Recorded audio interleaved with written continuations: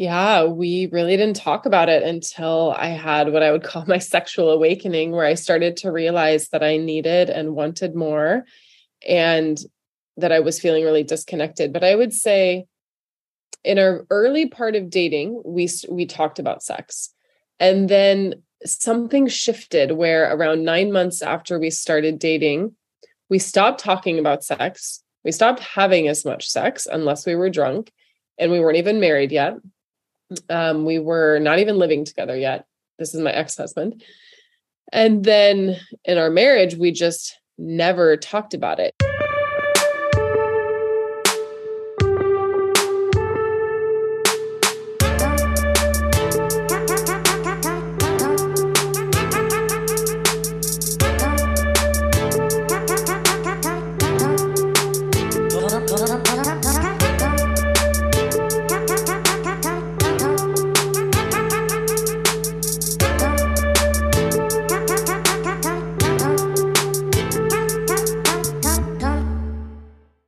Welcome back to another episode. I am delighted to have Violet Lang back with me, fan favorite and intimacy expert and coach, and sort of a counterpart, right? I work a lot with men who have sex with women, and Violet works a lot with women who have sex with men.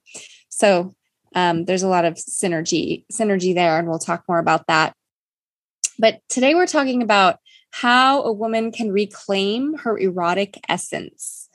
So I think that this is a theme we've seen, I know in our clients, we have a lot, I would say at the moment, we have at least half our clients are single and half are in relationships. Many are married, and sex and sexuality is a big part of why they come to us, right? So maybe they're in a sexless marriage. Maybe they want a little bit more flow in that area, or something we've heard a lot is that they feel like their partners, their women partners, kind of have sex with them out of a sense of obligation or duty, right? It's my wifely duty. I know this is a need he has, so fine, I'll get it over with. But that's not satisfying. It doesn't feel good to the men we work with. It's like, I want to feel connected to you. I want to feel the excitement and the heat and the passion and the joy. And I think that erotic essence is a big part of how that happens for a woman. So really excited for this.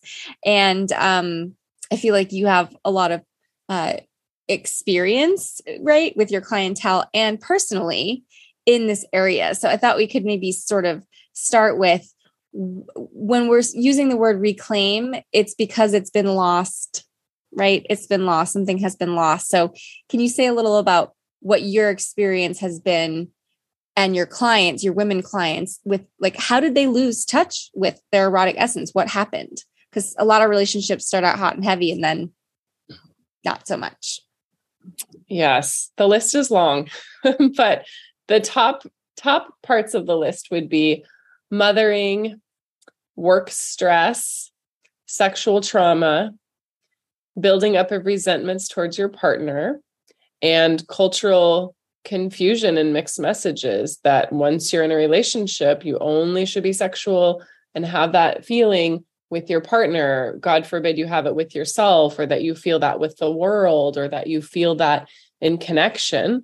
And coupled with that, there's the hormones that change as you get to know someone in relationships. So even the most divinely erotically connected woman, after 2 to 3 years, sometimes even less with her partner, it will start to feel normalized because you've integrated each other's hormones and there's not that sense of freshness and newness. So reclaiming it is essential, even if you didn't have all of those 8 things I just mentioned. Yeah, that was the comprehensive list. I think let's go through those a little bit because each of them is different, but I do think that they all combine in a way. And I would love to hear, your own experience with motherhood, right? So a lot of the couples that we work with do go through that transition of being a couple and then parenting together. And a woman becoming a mother is a whole process, right? There's, the pregnancy part, the having the child, the infancy part, and then you're kind of still in toddlerhood with your daughter, but how did having a child affect you in your sexuality, in your erotic essence? What was that like? It was a huge change. I mean, even starting with pregnancy, because my hormones and libido actually went way up and my partner's went down. And so we had this mismatched desire. And I think a lot of listeners probably relate to that, regardless of whether the man has higher desire than the woman or what, that when there's a mismatch in desire, it feels so freaking lonely. It's like the sweet spot is not only, orgasming at the same time or something, but like both feeling like you want each other at the same time. And that's not always easy to pull off. So it started in pregnancy. And then, interestingly enough, I'm quite sensitive, like anatomically sensitive. And so the pregnancy, post-birth was refreshing in some ways because I could like experience more sensation without feeling like it was too much for me. So we were able to try some things that normally would be a lot. However, then the level of like resentment or frustration or just stress on us having a child in the pandemic, among other things, it's like in some ways my body became less sensitive, but my mind and my heart became more sensitive. And so there was more of a mismatch. And I would say earlier in our relationship, I mean, especially when we were dating, but even after we got married, it's like we'd be in a good patch for months, and then we might hit a rocky patch, and then we might be in a good patch again for months. I think as a mother, it's like you're in a good patch for a few days or a few weeks, and then you're like, oh, fuck, why didn't he load the dishes again? Or like, just so much more comes up. So it feels like you kind of have to walk that edge and be so mindful and so intentional about your emotional life, your erotic life, your communication styles. So everything has just gotten more intense. However, with that, both of us have become a lot more intentional, and we are able to recover quicker than we did in those times when we were early dating, where a hard patch would happen after a few months and it would take us a few weeks to get out of it. Now it might take us a few days or sometimes a few hours to get out of it. So we've gotten better as a couple too, which for me is so essential because I was in a sexless marriage. My first marriage was sexless. So both Jason and I said at the beginning of our relationship when we started dating that sex was important to us, but it takes more than just an intention because of all those things that I talked about. Yeah, I'm glad you brought up sexless relationships because I do think that I don't know if I would call it an epidemic, but there is a serious and pervasive trend of sexless relationships and specifically sexless marriages. I saw a study that estimated it's about 15% of marriages. I actually think that number is higher. And psychologists define a sexless relationship as one in which the couple is having sex 10 times a year or fewer, meaning just under once a month.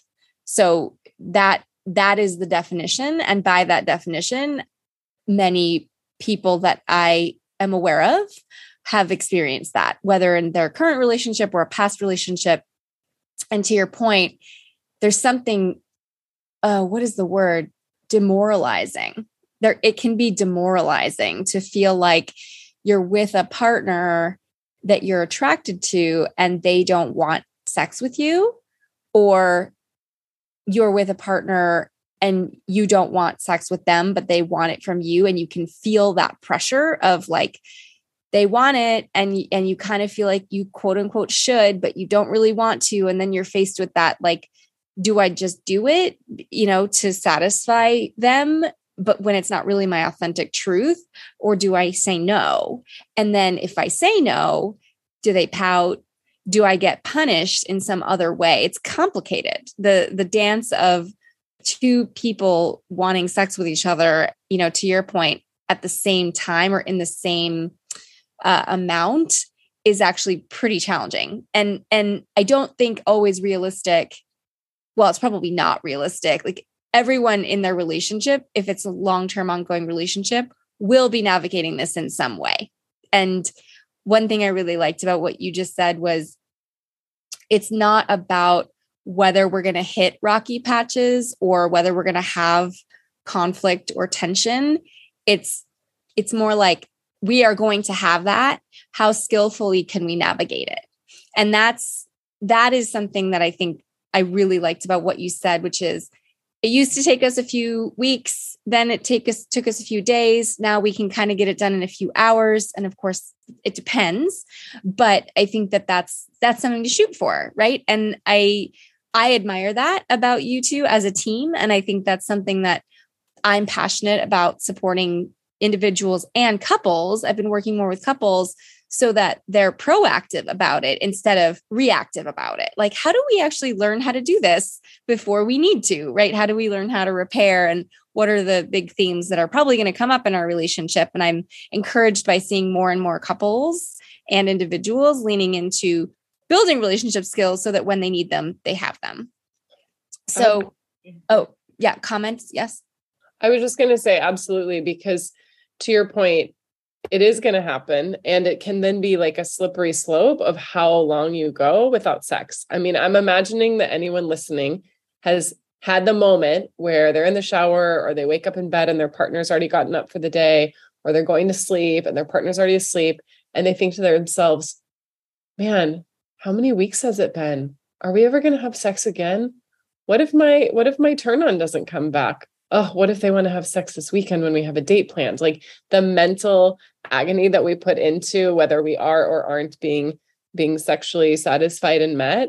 And that study of 10 times a year, I agree that, I mean, I talk with women and work with women who haven't had sex for 3, 4, 5 years since they got pregnant with their last child, or, their partner is in the military and gets deployed, and then he comes back and, things are different than when he left, and different in terms of like relational chemistry and relational dynamic. And there's so many circumstances, long distance relationships.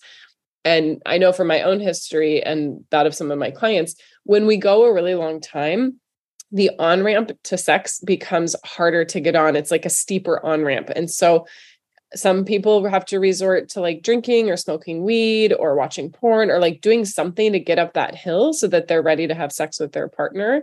And that's hard then, because you're basically creating a pattern in your nervous system that the more I check out, the more available I am sexually. Yeah. And I've also worked with a number of men where the length of time blows my mind, right? Like, we haven't had sex in 12 years. Or we have sex maybe once a year on someone's birthday, and that's about it. And part of what really surprises me is how long couples can go without addressing something hugely important in the relationship. Like, I'm constantly surprised by, well, have you talked about it? Is this something kind of on the table? And the answer is basically no. Right? Like, we haven't had a meaningful discussion about it because it feels really scary. It feels like if we actually talk about what's going on, we might have to do something about it. And there's a lot of fear around like relationship ending conversations or potential relationship ending conversations, especially when there are children involved. There's a mortgage involved. People's lives are entwined. It's complex. And so there's a way that it can be easy to just shunt it down the road, or just kind of deny, or just not kind of get into it. And I'm curious, because you did mention that you were in the position of being in a sexless relationship.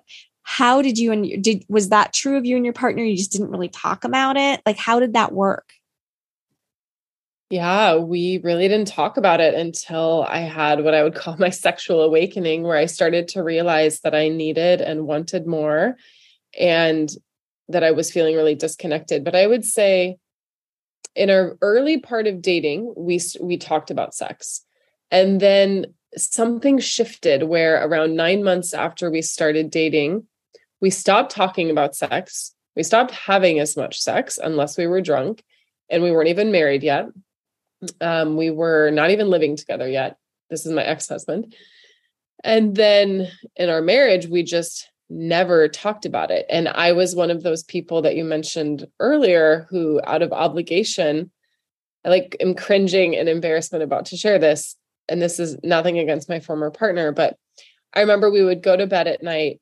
I would feel like my wifely duty was to give him a hand job every once in a while, because I don't know why. I guess I was conditioned for my own trauma and otherwise that you need to meet a man's sexual needs, whether he expresses them to you or not. You should just intuit your man's sexual needs and always be a yes to them. He was also shut down sexually, so he wasn't even pursuing me. We weren't having sex, but every few months I would basically give him a hand job, and that was our sex life for the last 3 years of our marriage. I think we had sex maybe once a year the last 3 years of our marriage, and the last few times we had sex, I was always drunk and saying, why don't you just fuck me? Why don't you want me? Why don't you put me on the counter? Why don't you try something new here? And I don't remember exactly what he would say, but it would always be like, oh, I'm a schmuck. I don't know what to do. Like, I'm just feeling depressed. And I don't want to mock mental illness, but it's just that we had so much of a disconnect that unless I was drunk and begging him for it, I didn't even know how to talk about it. I didn't know at the time that this was going to end the relationship.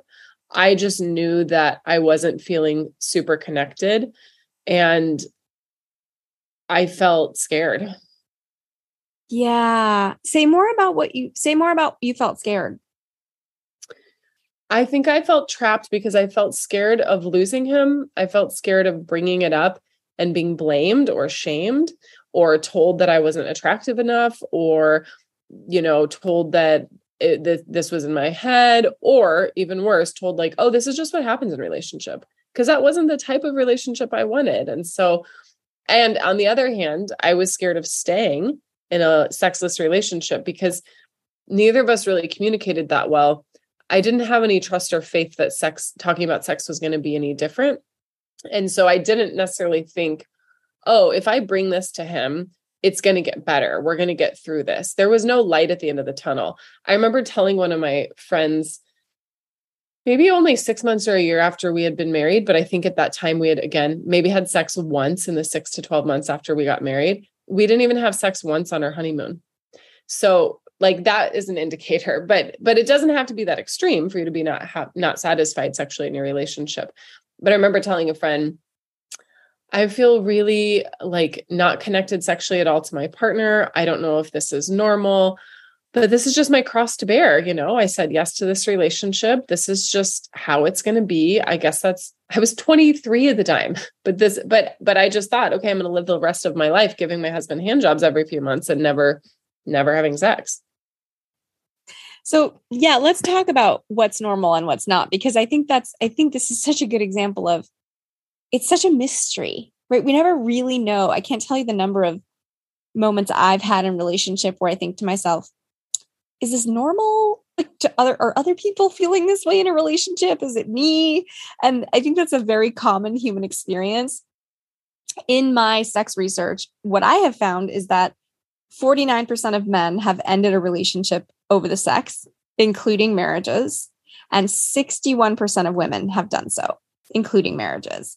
And I've talked about this on other podcasts, but I was surprised by that number. That was a number that shocked me because I thought, like I think many of us do, I thought sex is more important to men than to women. That number, I was expecting the women's number to be around half of the men's number, and it was actually more. And that's, it's complicated. It's complex. It's not any one thing, but in your case, it actually was that you grew financially, sexually, and otherwise, and it became a non-starter. It's like, unless this gets addressed and unless unless you get help for this, husband, this isn't enough. Like, this isn't enough. I'm not willing for this to be enough. What I find encouraging, and I know you've worked with clients like this, is that when you do have two people who are willing to do the thing and go to the places necessary to go to, you can get through it. It's not a death sentence. I guess that's what I'm trying to say is it isn't actually a deal breaker unless one person is like, I don't want to do it. I don't want to grow. I don't want to look at the difficult stuff. I'm not willing, etc. And of course, I've worked with many men who have had a partner like that. Now, you have worked with women who have, basically come to you and said things like, my man is really growing. I know this is a part of our relationship. I know sex is a part of our relationship that I have been scared to kind of really go into, because either I have a trauma background or I don't really know what I'm going to find when I go there. And what we have right now is comfortable for me, but he has said in an attuned way, I need this to shift. I need us both to grow. I need you to look at your stuff in order for this to be enough. And it has worked. So I guess I just want to say, as we're going through this discussion, it does work, right? Personal growth works. And when you're both committed in a partnership, it's surprising how much you can do and how much of an awakening you can have. And I've definitely seen that in multiple clients where they have gone through an awakening together, and a lot of emotional closeness has also come from the sexual closeness, which is encouraging because we know that those are connected, but I think sometimes it gets confusing. And, you and I were chatting earlier about the sort of perception that, like reclaiming your erotic essence means buying a vibrator and some lingerie.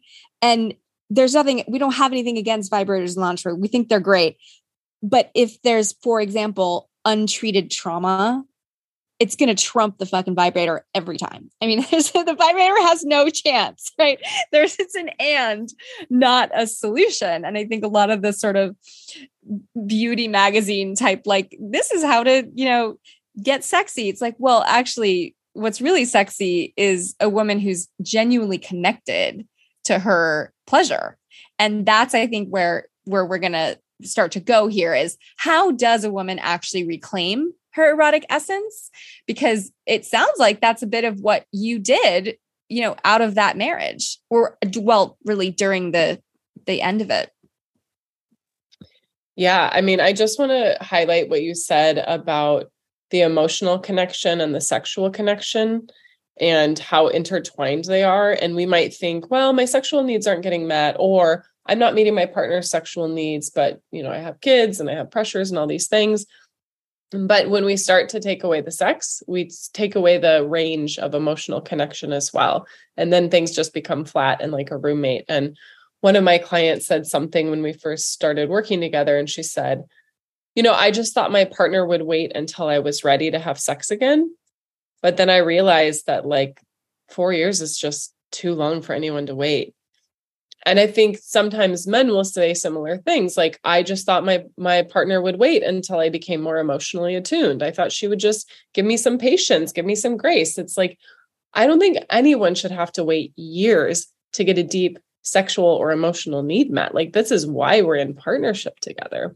I'm wondering if you can say a little bit about, because I agree the it's too long to wait years, and most people don't have the communication skills to say, I'm suffering, I'm committed to you, and I'm committed to my own growth. I'm committed to my own journey, and I'm scared that we don't align here.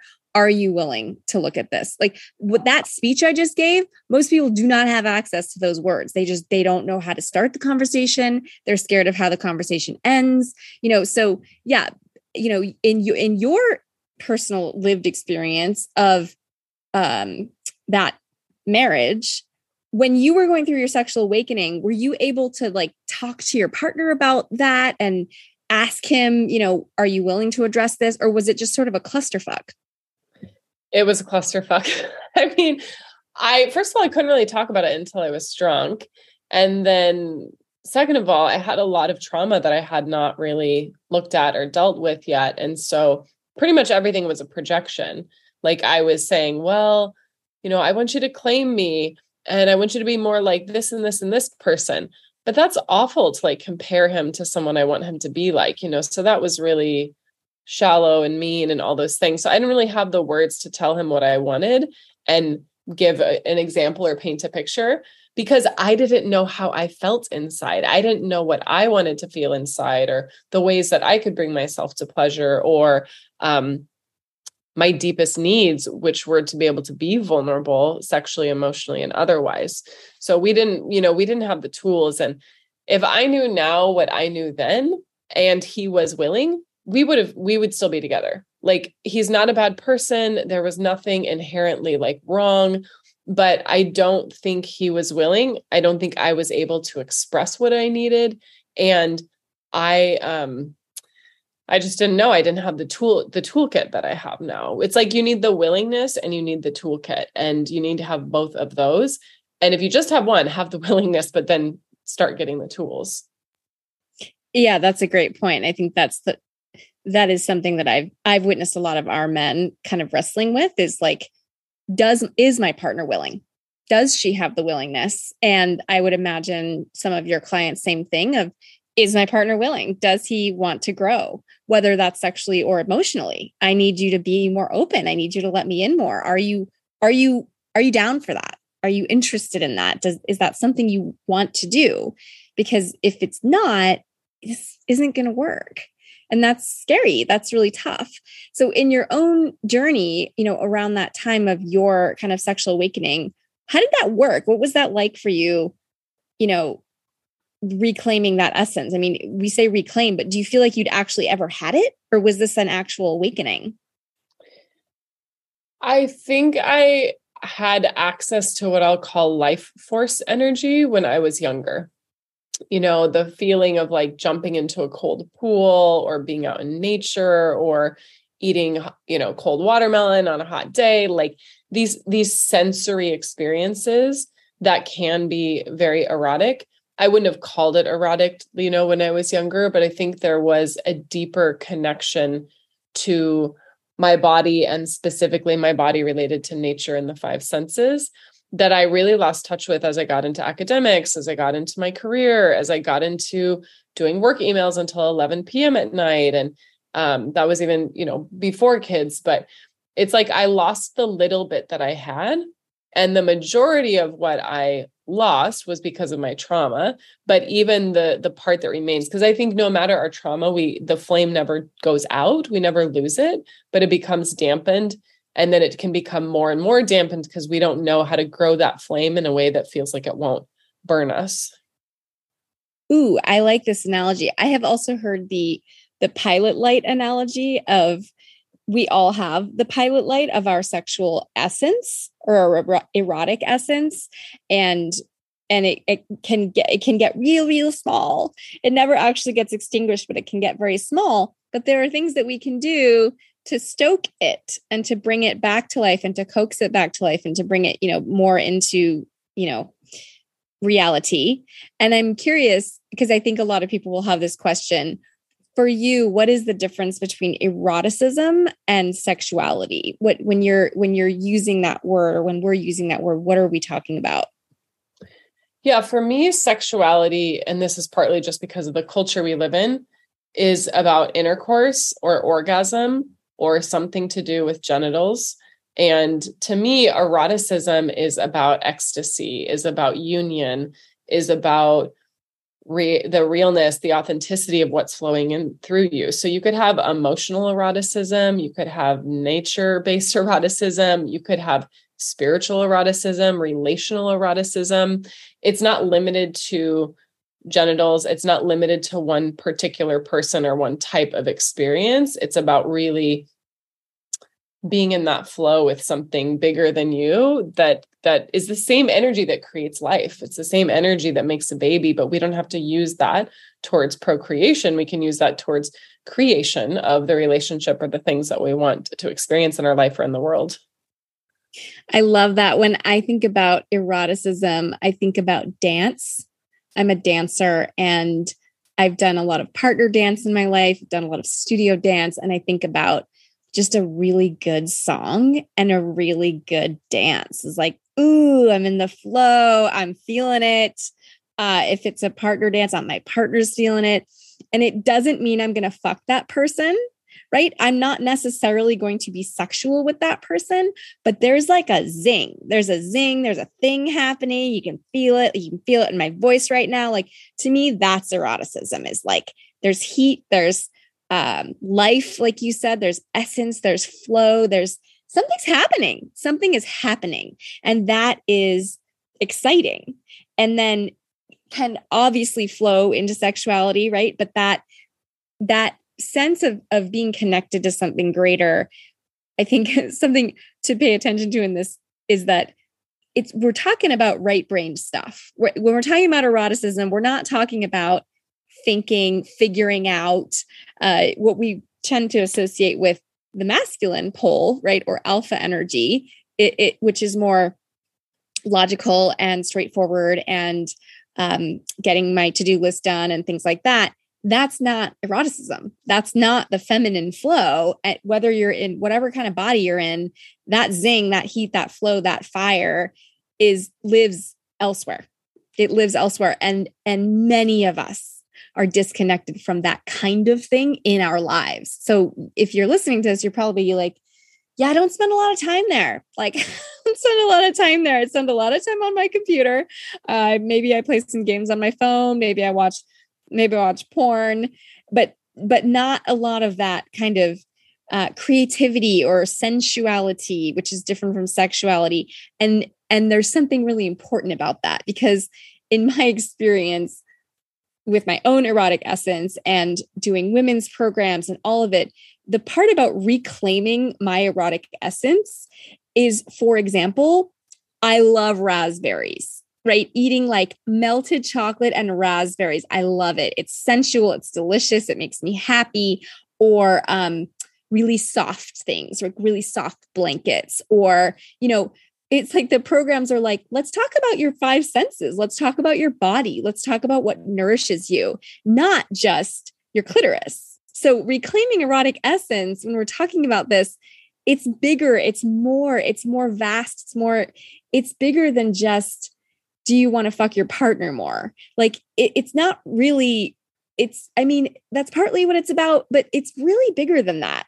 And I'm wondering if you can speak a little bit to, because you've worked with a lot of women, of what women's experience is in sort of getting into that more right-brained place and noticing like, wow, I've really been kind of malnourished here. Like I didn't think this is what this course was going to be about.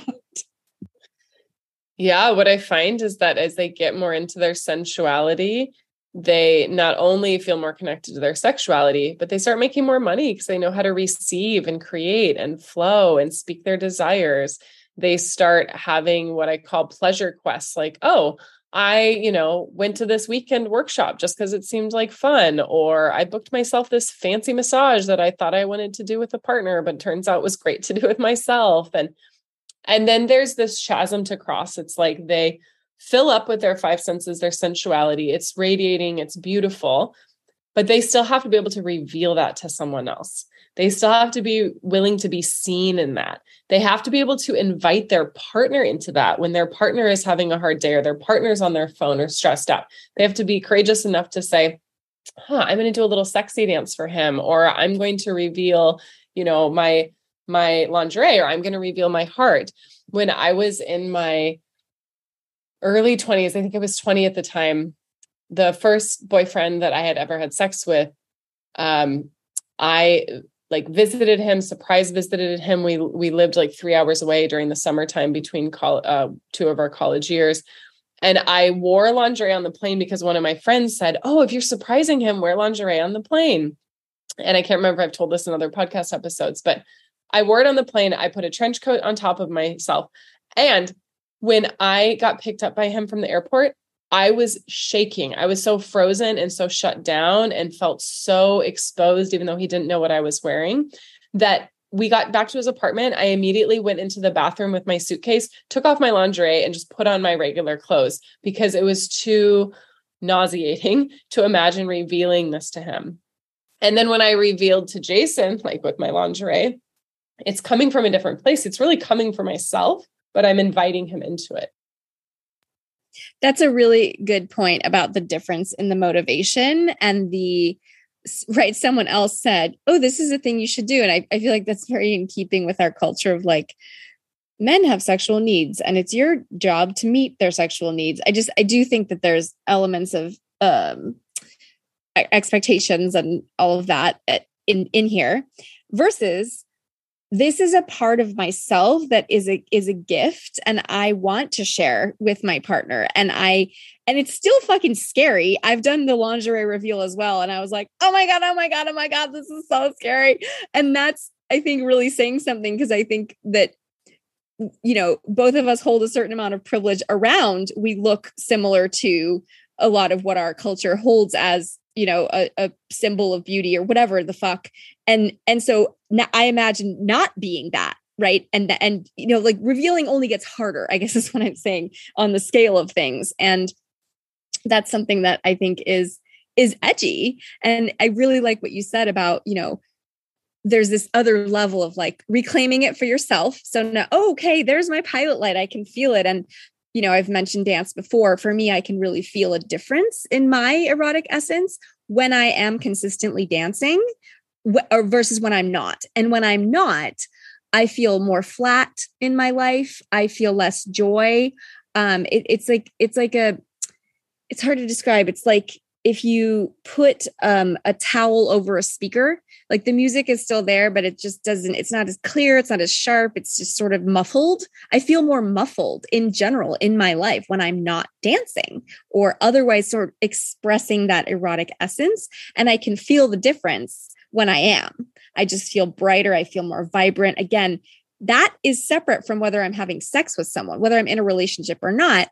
And then when I am, right, a little bit more lit up and all that, I still there's still then the edge of like letting my partner see that side of me. Right. And that's kind of to your point of you can be really filled up and excited and lit up and also not really want to reveal. And so it's another one of these ands, right? We need this and we need that.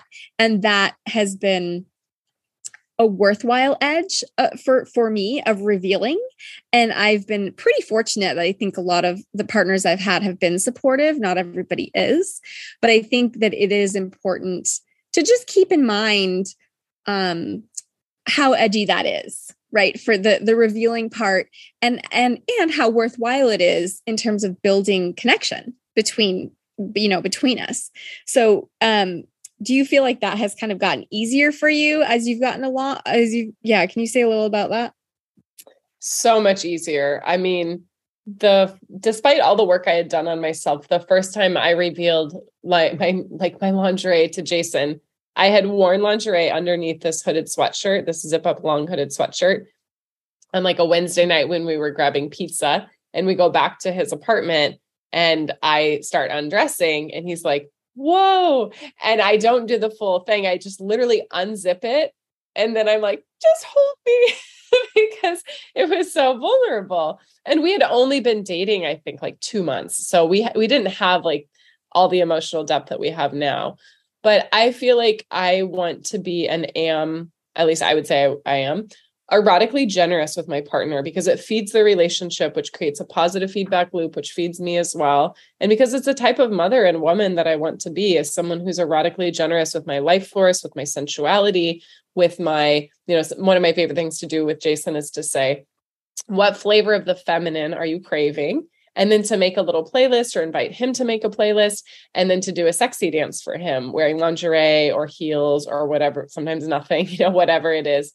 But I didn't get there just by deciding from my head, oh, I need to dance more. I need to look sexy. It was a deep internal journey. And I just want to say that when we do when there is a big reward when we reveal, because when we reveal, we always get information about the other person's attunement or depth or, what they need in the situation. And sometimes it takes men, what I found with my female clients who are partnered with men, it takes them a little bit longer. So I have a client whose relationship has gone in and out of, I'd say, vibrant or not so vibrant sex life. They've been together for a while. They don't have kids, but they both have pretty stressful jobs. And I think they've been together for 5 years or 6 years or so. And they will go like 6 months at a time without sex. So it's not like they are just always on the same page.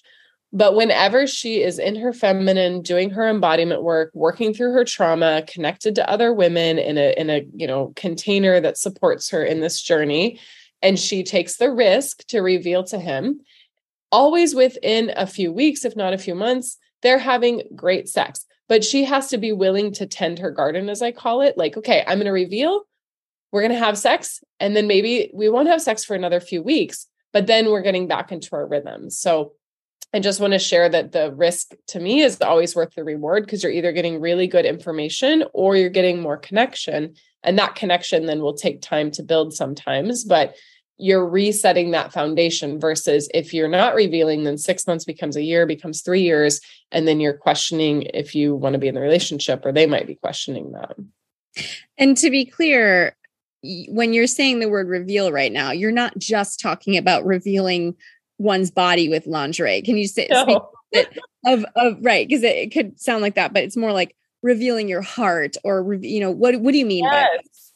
I mean, to me, reveal is revealing anything that has a charge to it. Because if there's not a charge, it wouldn't be hidden in the first place. But it's the tender parts of ourselves, Oh, I need to know that you think I'm still beautiful. Oh, I need to know that you desire me. I need to know that you'll massage me and not expect sex afterwards.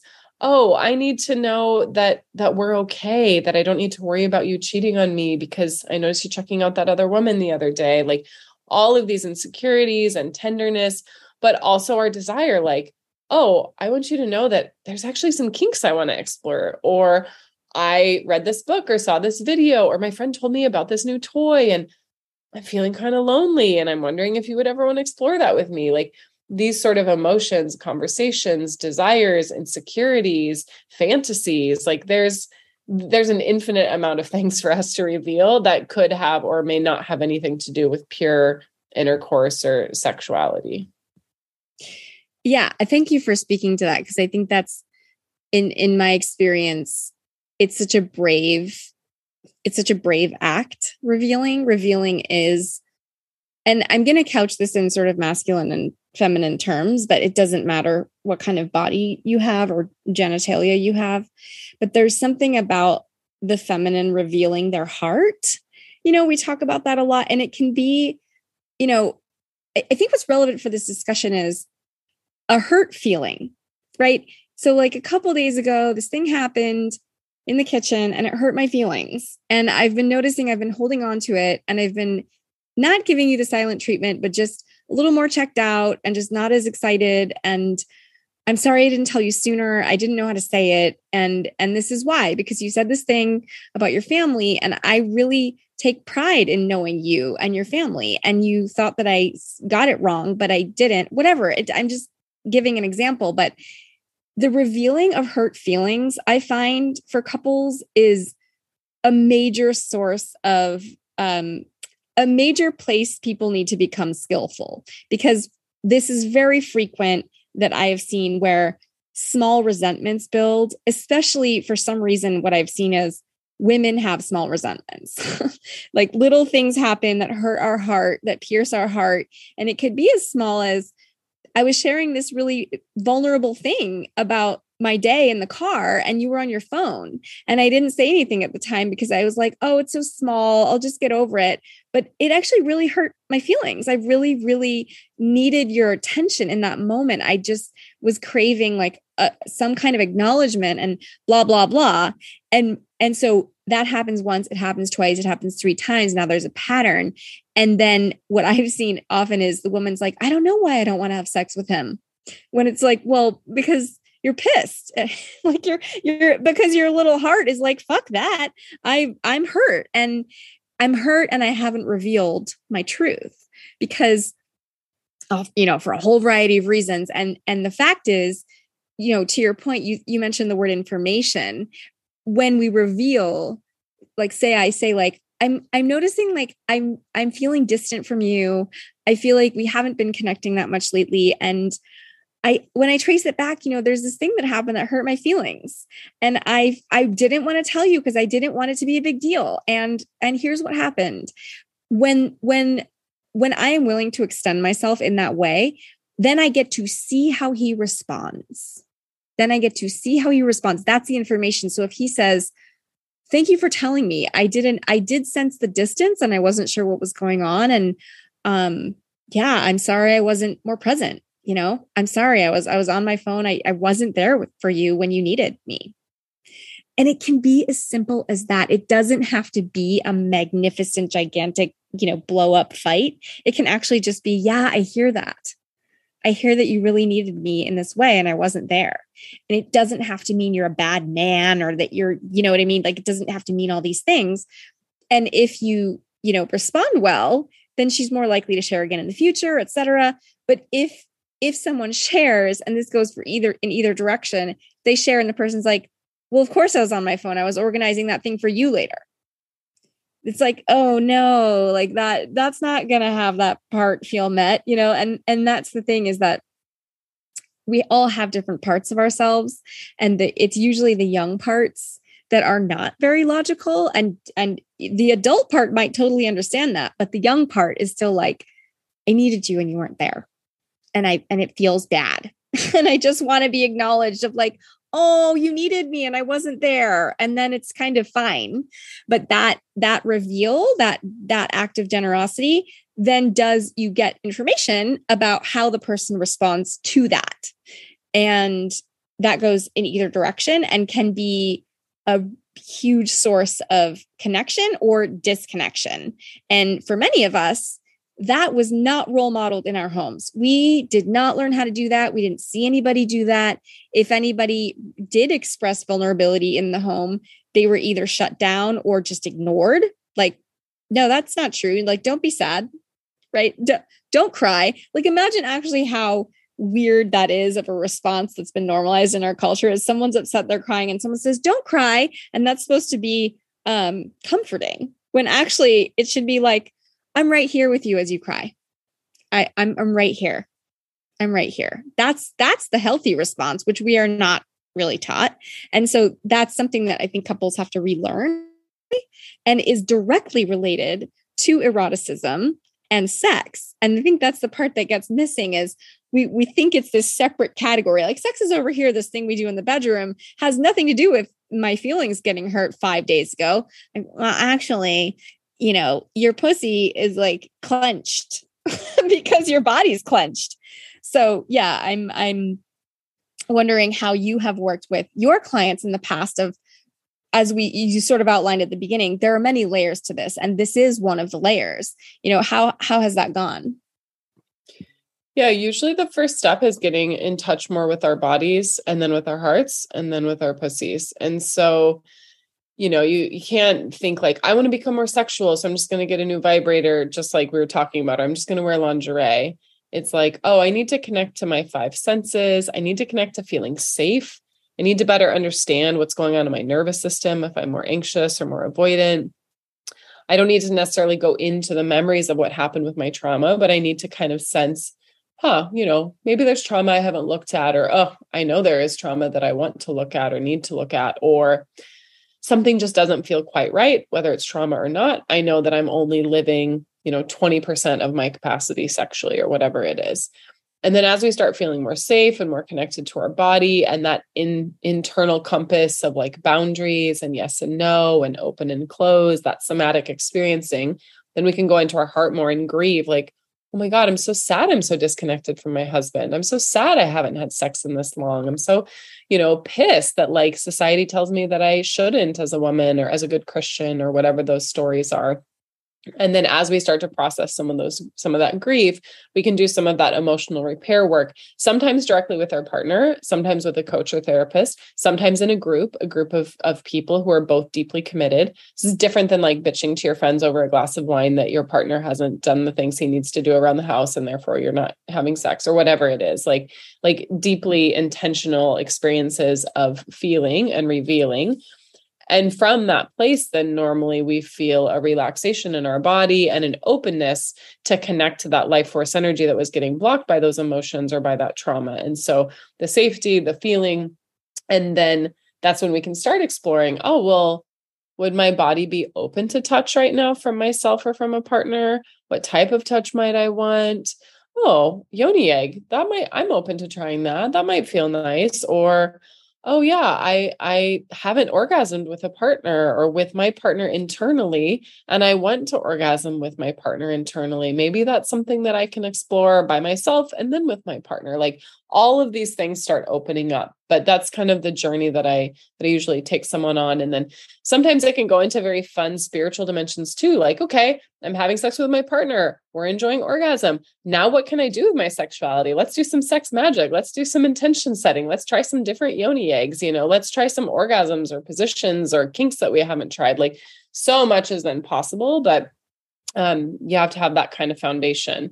And I do just want to share, I imagine someone listening might be like, oh my gosh, but what if my partner is never going to be as attuned as I need when I reveal? Or, what if they're not willing to do their work? And my invitation is to just go first, to be the leader. It does not mean you're in your masculine if you choose to work on these things, if you choose to become kind of the leader of revealing in your relationship. It doesn't mean that your partnership isn't going to work. I can't tell you how many clients have come to me in a bit of despair and panic. And then as they start to get their sexuality back for themselves, their person starts to open up more and more and be more connected to them. And I've even had clients whose partner said to them, I love you, but I don't know if I'm in love with you. And I don't know if I can get that back. And then months later, oh my God, I love you so much. I'm so sorry. I was so disconnected. I just was really stressed at work and all these things were going on. Meanwhile, they've been doing all this work on themselves to reclaim their feminine and their erotic. And so it can happen within a matter of months. So you can have a thriving sex life. Everyone's trauma is different, obviously, but I just want to say that there is a lot of hope that it doesn't have to be this way. And that even if you don't think your partner is attuned, they might surprise you. They might be attuned enough to meet you to where you're growing at right now. I think that's well said. And the trick is you don't actually know until you try. And I remember a few of my mentors, Justin Patrick Pearson, London Angel Winters. I remember Justin saying, a lot of women are looking for a conscious man, but men don't just walk around being conscious. It takes someone to wake them up to be conscious in that moment. So meaning when we reveal and are actually embodied in the revealing. So being connected to our bodies and saying, I'm really nervous to tell you this. And I do want us to be close. And I have this thing on my heart. Do you have a minute? Feels really different from, I have something I need to share with you. When is a good time? Right? You can feel the difference. There's a difference in feeling and revealing versus just telling someone something. And so all of the things you're talking about are really important in terms of the preparation for this whole thing. But that really has always stayed with me of, it's not like there's just conscious men wandering around just like in their consciousness all the conscious fucking time. That's not really how it works. It's more like they can meet a moment. If the moment comes where there's a reveal or there's vulnerability, then they're sort of like moths to a flame. Then it's like, oh, now I'm going to show up. I'm showing up. There's something important I want to provide to my woman. Like, here I am. And it's, there's a way that can happen. And that what you described to me is the essence of polarity, right? She's dropped into her body. She's in her feelings. She's willing to do the thing. She's doing the thing. And all of a sudden her partner's like, ooh, there's that thing over there. Like, that looks really good. And it's not what we're talking about, right? Maybe it's lingerie, but it's probably not. It's probably just, she's feeling better in her body. She's more filled up. She's more nourished. Like, the way she's moving around the kitchen is different. He can feel that. Just the same way that she can feel his conscious awareness when he's really dropped in. It's like, ooh, I want to be over there. I want to go be with that. And there can be a polarity shift, like you said, in a relationship pretty quickly. It doesn't have to take forever. And I'd love to hear, a little bit about, the transformations that you've witnessed in your clients. That was a great example of, she was taking responsibility for her stuff. And in doing so, he kind of was like, oh, now I'm willing to do more and to grow as well, because she was brave and went first. Do you have any other sort of, examples of, for example, the sort of archetype we were talking about before of a couple, maybe they had a child and it's been sexless for a while and they're kind of like, this isn't really working. And maybe one of them's like, I'm going to walk soon if this doesn't shift. Have you worked with anyone in sort of dire straits? I've worked with a lot of women who are mothers, sometimes for the first time, sometimes they have multiple kids. And it's usually when their child is 2, 3, 4 years old.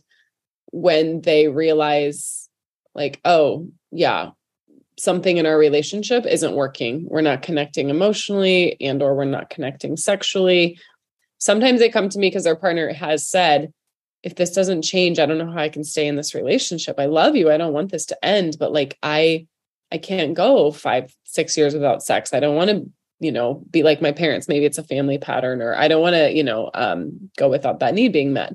And then sometimes it's the woman saying, I want this back. I want this part of me back. Or I want to experience that for the first time. I'm realizing that I haven't been sexually fulfilled for most of my life. And I'm hoping I can get there with my partner, with the person that I love. So sometimes it's a little bit of pressure or discontent from the partner. Sometimes it's just this inner knowing that there's something bigger and deeper and better sexually and beyond. But this motherhood transition is really, really important because it doesn't necessarily become easier unless we put energy behind it. It's not like all of a sudden you wake up when your child is 6 and you're like, oh, I'm horny again. I mean, maybe for some people it does, but because the mother's brain chemistry changes so much when the amygdala and all these other things happen, our anxiety is higher, our consciousness and awareness about our surroundings and other people's needs. It's kind of like we go on high alert.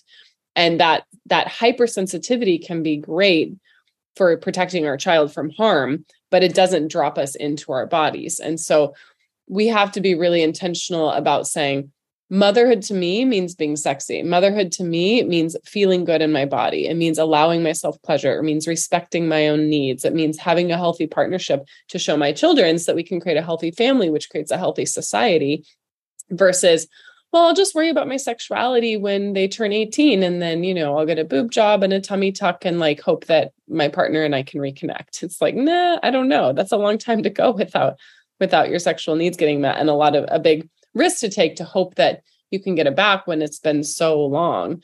So, that's kind of one of the archetypes. And what I found is a lot of deep healing in so many ways with the mothers that I've worked with, when they not only start having sex with their partner again, and they realize, oh, it's even better than before. I like being a mom. I have so many more things that are online, so many more skills and talents and ways to nurture and ways to connect. Like, it's like they get to embrace all of these different aspects of them, the sexy part of them that they may or may not have been connected to, their kind of maiden energy, their mother energy, also their witchy crone energy. I work a lot with clients with archetypes and coming up with their own archetypes that's customized to them, or, an archetype that's a little more traditional. And then they can work with those in their partnership and in their life to create in these ways that are really rich and meaningful and juicy. And I'm thinking about one client in particular who lives in LA, and her husband said to me once, he said, that course that she did with you was the best personal development work she's ever done. Like, yeah, she's had coaches and gurus and she's taken trainings about her chakras and all those things. But like, man, that really changed things in our relationship. Because anyway, I could go on and on about it, but because when we decide to harness our erotic essence, it ripples out into all of our interactions. And it's the missing link. A lot of people have either done superficial sex explorations, like with toys or positions, but not gone deep into their sexuality, or they've gone really deep spiritually, like in the upper chakras, but they haven't brought all of that spiritual yumminess into their womb, into their yoni, into their G-spot, into their cervix. Like, there's just this whole treasure chest waiting for you if you bring your spiritual energy down and all the insights and intuition that you have down into your lady parts. The lady parts. Yeah. Well, let's talk about why that is, because, we're going to start to wrap soon, but I think that we would be remiss if we don't address trauma, because in my experience, I have worked with survivors of sexual abuse, adult survivors, for years. And there's a reason that, there are many, I'm going to say women, there are lots of men too, but for the purpose of the discussion, there are a lot of women who have gone into the upper chakras, or there's an archetype of women who are willing to go to certain places in the upper chakras, but they don't want to touch the lower chakras. They don't want to go into the deep, dark stuff because of trauma. So can you say a little bit about what that looks like when a woman is avoiding that part, because it might not always look the same. And then, what was your experience being willing to actually go there? Why were you willing to go there when so many people aren't? I know from my own experience, and I can share about my clients as well, but I was in yoga teacher training and doing meditation courses and all these things. And yet at least once a week, I was getting triggered sexually and pushing my boyfriend away from me and feeling dry and shut down and disoriented. So even though I was exploring all of these things spiritually, it wasn't improving my relational, my relationships or my sex life. And there's not to say anything wrong with yoga teacher training or meditation courses or any of that, but some of those things will take us away from the pain that we need to sit with. And again, it doesn't mean we have to go back into any memories or find out, why do I feel this way? And when is this from? And that's an analytical approach. And as you mentioned, these are all right brain tools. But the difference is now, and it's been so long since I've been triggered in sex, which is remarkable now that I think about it, but I don't think I've been triggered in a year or maybe a year and a half or 2 years. I can't even remember how long, but when I get triggered now, there's an awareness and a compassion that's holding me in that experience because of my relationship I've developed with my body and integrating my spirituality with my body and with my sexuality. So instead of me becoming dissociative or confused and pushing someone away, I can say I need to take a few breaths. Can we change positions? Or I might just cry. I might not verbalize anything. I might just cry. I might just pound the floor or make a growl. I move the energy. And then I don't have to go into the story about it. And then the trigger, just kind of dissipates. So for me, I could tell that I had made a lot of progress in my healing when I was able to sit with my triggers and invite my partner to be with me in my triggers.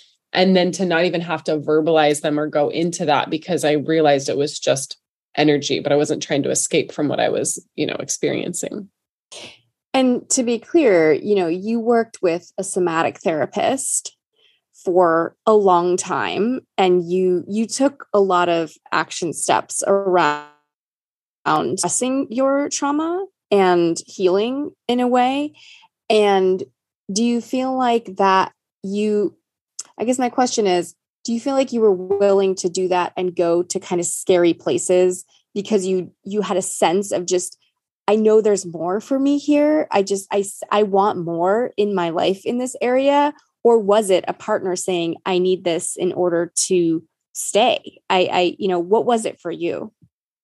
Yeah. What I realized is that I was stuck in a pattern of not moving forward to the places I wanted to go in relationship. So my relationships weren't lasting and I wanted them to last all the way back to my marriage. My marriage lasted 4.5 years, but it didn't last a lifetime like I had wanted it to last. I didn't know at the time that it was because of my sexual trauma and all these other things, that we talked about being in a sexless marriage. I knew there was other things going on, but there was a pretty bad breakup 3 or 4 years 3 years maybe after my divorce.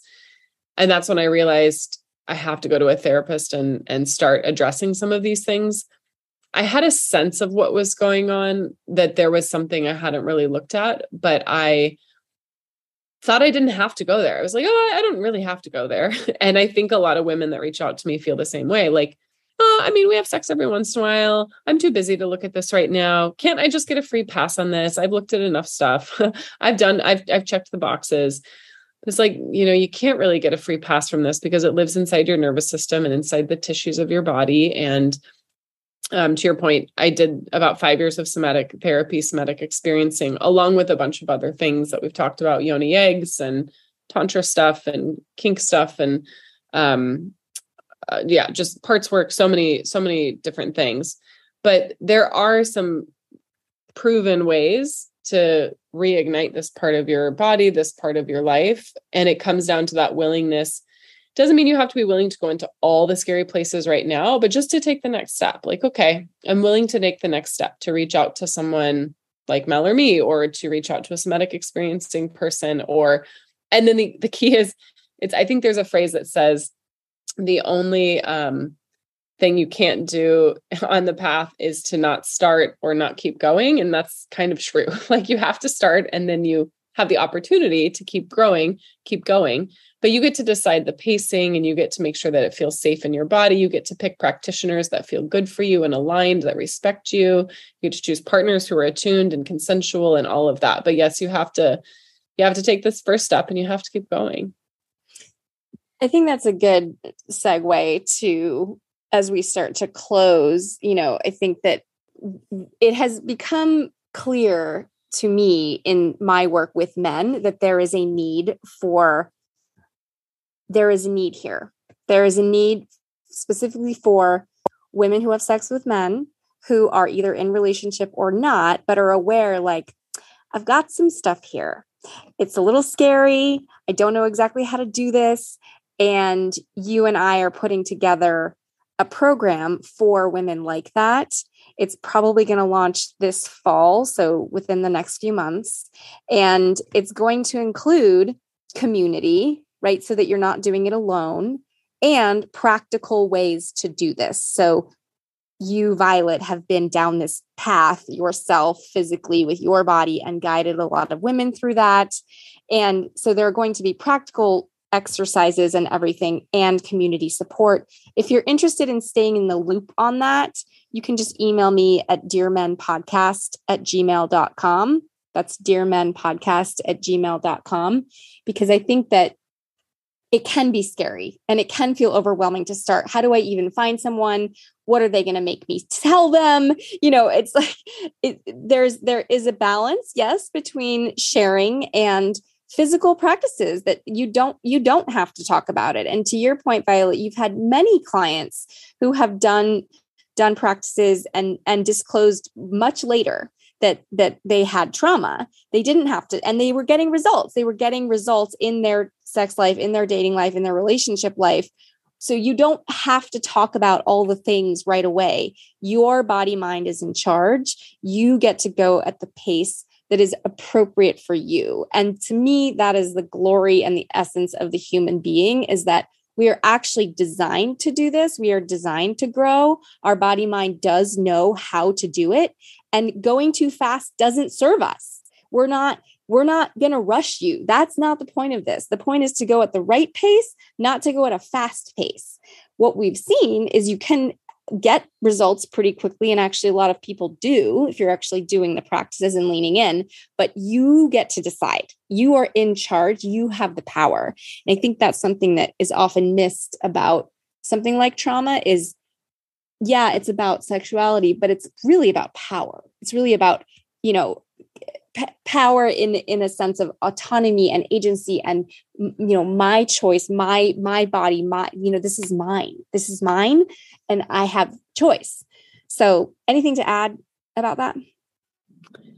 Just that it is my absolute desire and wish and vision that every woman is connected to her erotic essence and feels worshipped in that and safe in that, and that she's able to tap into that sense of power. You put it so perfectly, that underlies all of this, because, your kids are going to grow up and your body's going to change and the world is going to change. And this is something that you get to experience for you, but then also have as a gift to the world. And yes, absolutely. I would say the majority of my clients disclose part of their trauma, or, a glossing over of their trauma. Some of them disclose all of it, which I'm super grateful for, because then it's just like, we know it all from the start. But most of us, because trauma doesn't live in a rational place in our brain, we can only kind of allude to it or get a half sense of it. So I don't need to know someone's nitty-gritty detailed trauma in order for them to experience deep healing and hope and rejuvenation in their sex life.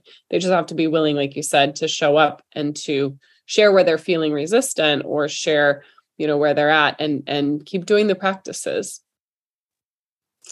So if you're interested in that, you can just email me at dearmenpodcast@gmail.com. We're still putting it together so we can keep you updated.